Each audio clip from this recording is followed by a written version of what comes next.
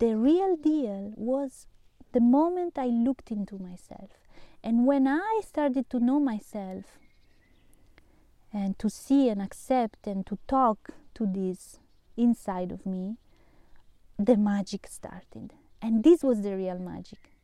You know, it's not the medicine man singing in the sweat lodge. It's not the shaman from the jungle, you know, saying magical words that brings you to magical words. And so it's really the flow. When you connect to this, I think you are capable of everything. It's like a sort of like electrical wire that makes zzz.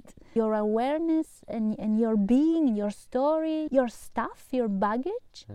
When you connect to this and you learn how to listen to it, it's a flow. And this is the magic. You can really create then really whatever.